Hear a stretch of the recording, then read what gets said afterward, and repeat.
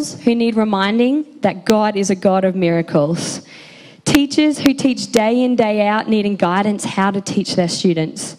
Parents being a parent day in, day out, still needing wisdom in how to parent. Students hopefully studying day in, day out, still needing motivation and perseverance.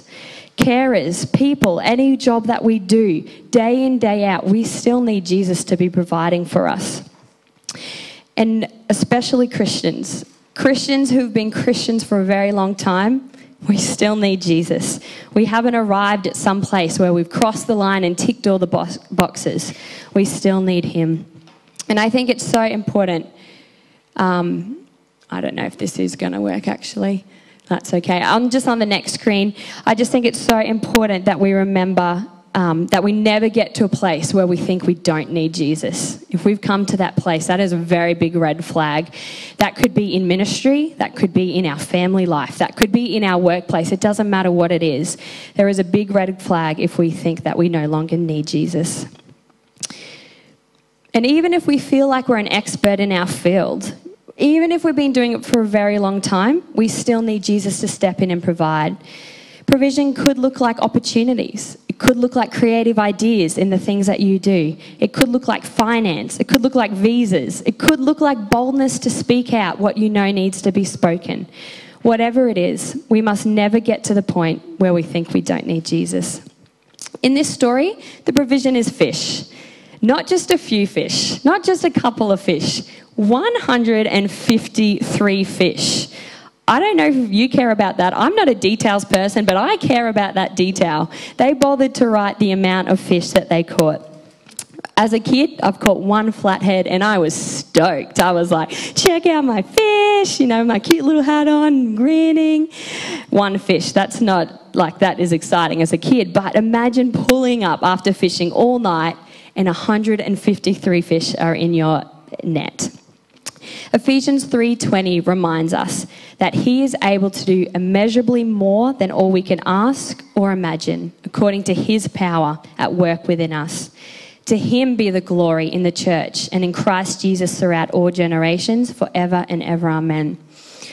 This verse is also the reminder that he is the one who receives the glory. He is the one that we thank for the provisions we receive.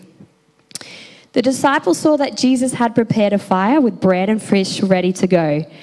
Who knows where Jesus got that from? Do you think Jesus was there kneading the bread in the morning? And was he like, all right, I'll put my line out and catch a fish? Does it matter? Not really. But I just think it's interesting. How did Jesus get that bread and fish? He already had some. But he says to them, can you come and bring some of your fish? The stuff that you've just caught. Jesus is inviting them into the process as well. He's doing it with them. He didn't need their fish. He was the one that provided the fish anyway. But he wanted them to be part of the process. So my little diagram I've got for that, a little flow chart. We are in need of Jesus. Jesus provides. And then he partners with us in that provision. And there are times when that provision seems to be instant. Like the fish. They're like, fishing all night, get nothing, and bam, 153 fish. Several years ago, when Angus and I were still dating, we'd gone away on a camp and the guy leading devotions was speaking about the Father heart of God. Now, that concept was fairly new to me. I hadn't really grown up learning about that side of things and I was really keen and really eager to know more. So I was like, I'll text Angus and just say, Angus, I'm just really feeling like it'd be awesome to learn more about the Father heart of God. And he replies and says, guess what? Stephen Packer's just messaged. They're about to start this video series on the Father heart of God and would we like to join? So many hours later in that series and learning lots and lots, probably falling asleep a few times too because they were about 3 hours long, I think, each video.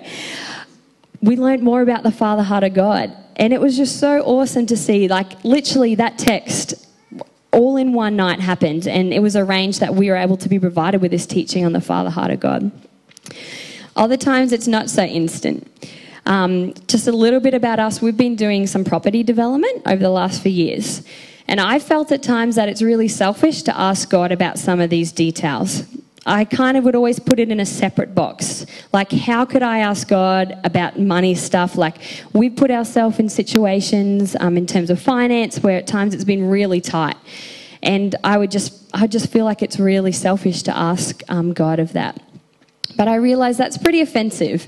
God, as if I could think God isn't interested in the details, as if money is some topic that anything else could come before God. But no, not money. I couldn't ask him about that. Last week at Tehillah, Angus and I signed up to receive prophecy together. And one of the ladies was sharing, and she just instantly said, I feel like I'm speaking that there's going to be provision in finance. And I both laughed and cried at the same time, because she also spoke the words like, God is your provider, Jehovah Jireh. And in that moment, I was like, you know what? He is. Finance isn't our provider.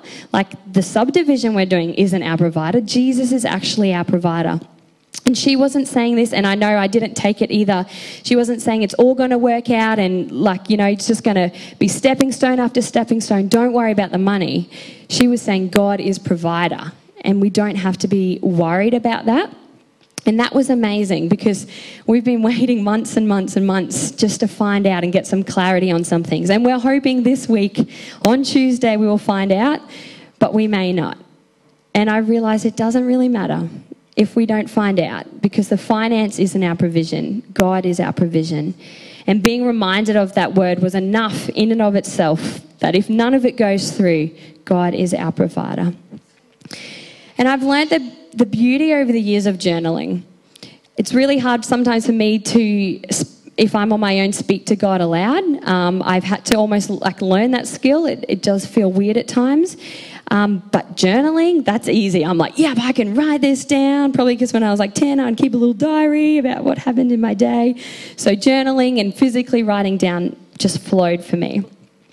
But the thing about journaling is you probably just blab a whole bunch of thoughts on your paper. You're not, no one else is reading it. It's not like an assignment or anything. You're just putting words on a page. And sometimes those words are really raw, and they're like, God, I don't see how you're providing, or I've got a lot of questions right now. And I think I've found that the journaling in and of itself in that moment probably isn't as significant as when you open up those journals years later or months later or however much longer, and you see, oh yes, God did provide in this situation. Oh, I've forgotten about that. Oh my goodness, like he did come in and step in this situation. Or maybe you are just reminded of things that he's done that you had just totally forgotten as well. And I think with that, it's so quick, we're so quick to forget what God has done. It's so easy to remember all the things that aren't working, aren't happening, he's not doing. The Bible is full of those stories. The people forget again and again and again of the provision God was able to give. And we're just the same. We forget.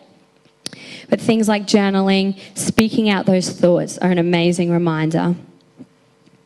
So our first point is just a reminder, God is provider. We can come to him with anything. Nothing is off limits. The provision may be instant. It may take time. It may be what we expect, or it might be totally different. And often in providing, God chooses to partner with us, with the talents he's given us. And God not only desires to provide for us, he desires to be present with us. We see this when Jesus says, come and have breakfast. Jesus says to his friends, come and have breakfast. I think that is so powerful. This is like, I picture the scene of a little kid walking downstairs, and he sees his parents in the kitchen. The music is cranking. They're cooking up a storm. The coffee machine's not even on yet, but for some reason they've got a big smile on their face. And as the kid looks at the table, maybe there's a stack of pancakes with berries and ice cream. Or maybe there's like a bacon and egg McMuffin with melted cheese on it. Or maybe there's smashed avo with hash brown for our vegan friends. It doesn't matter what the food is, just that picture of your parents having a great time and inviting you into breakfast. They may have had a really busy week. There may have been lots going on, but for some reason they've chosen that morning to just be present with their kids and enjoy something like a meal, like a breakfast. And that's the same with Jesus. He had no other plans in that moment but to be sitting and having breakfast with his friends. In reality, it wasn't pancakes on the beach they were having that day. It was fish and bread. I personally don't often eat fish for breakfast, unless maybe it's salmon or something, but I would take the bread if Jesus was offering it. But what does that represent? Why is it so great that they had breakfast? Maybe you don't have that same feeling about it. I was talking to Andy before and she was just saying, I love that verse too. And she went to the place where, they would have sat on the beach and had Jesus, and it evoked a response because it signifies that our God, not other gods, our God sat humbly and had breakfast. How simple is that? It's not a big deal. And I'm making it a big deal because it's so simple. To be there in that moment. Jesus could have crammed in ministry. He could have crammed in more miracles. He could have crammed in seeing the crowds, doing this, doing that and the other thing. But he didn't. He sat on the beach with his friends. He prioritized the connection with them, talking with them, eating with them, seeing how they're going. Yes, the fish was a miracle. 153 fish after fishing all night. But that pales in comparison for me. Jesus, the God of the universe, decided to sit down and have a meal. Today we went down to Redcliffe. It was beautiful at the waterfront today. And Angus went to go get something and I was sitting with little Affie.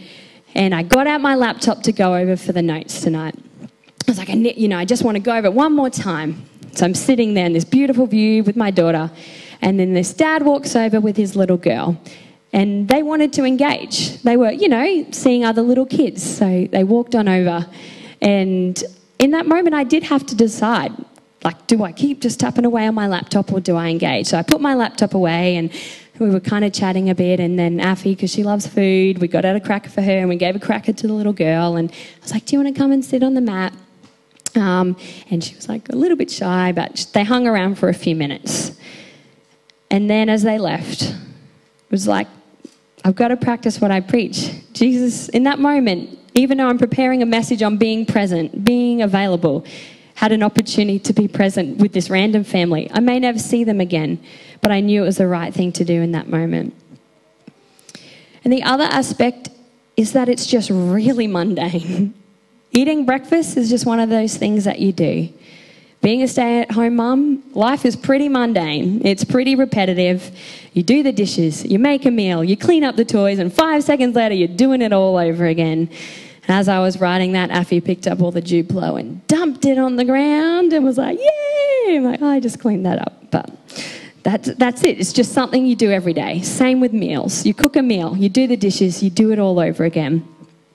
But again, Jesus decided to do that. He decided to have a meal. And if you were to write a book on how to do ministry, like Jesus did, would you include spending time having breakfast at the beach? Because that's what he did. Of all the things to record in the Bible, for us to read all these years later, we read about this.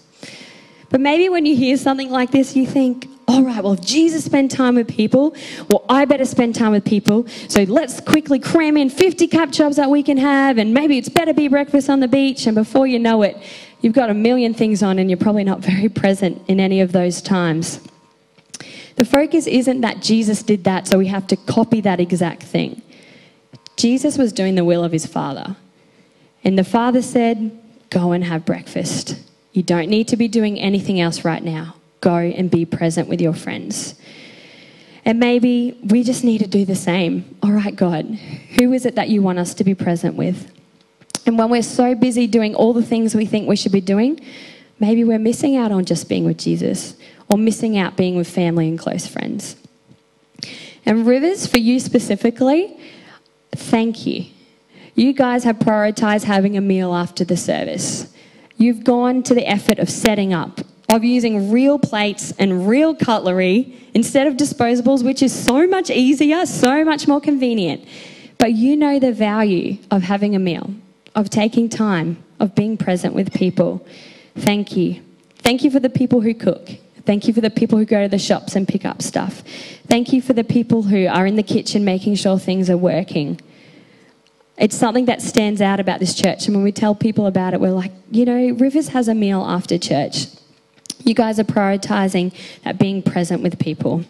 especially around a meal, as I think H was saying before too. When food and fellowship combine, how good is that? And hopefully we can stick around too, but having a little girl, like I said, obsessed with food, sometimes it can be tricky when there's a smorgasbord of food around. So as a reminder, our point 2, Jesus desires to be present with us. He prioritises that. And we too can prioritise being present with Jesus.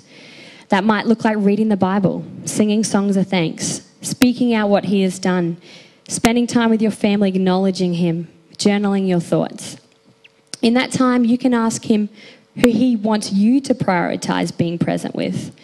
You can note down those people and arrange times and a space that you can be present with them. So Jesus had provided the fish. He spent time eating breakfast and being present. And then he speaks to Peter about his purpose. Now, this story was not the first failed fishing attempt. Before I noted the fact that every time it's in reference to Jesus providing, but in Luke 5, there's a very similar occasion. Let's have a quick look at that. When he had finished speaking, he said to Simon, or Peter, "Put out into the deep water and let down the nets for a catch." Sounding familiar? Simon answered, "Master, we've worked hard all night and we've caught nothing, but because you say so, I will let down the nets." When they'd done so, they caught such a large number of fish that their nets began to break. So they signaled to their partners in the other boat, "Come and help."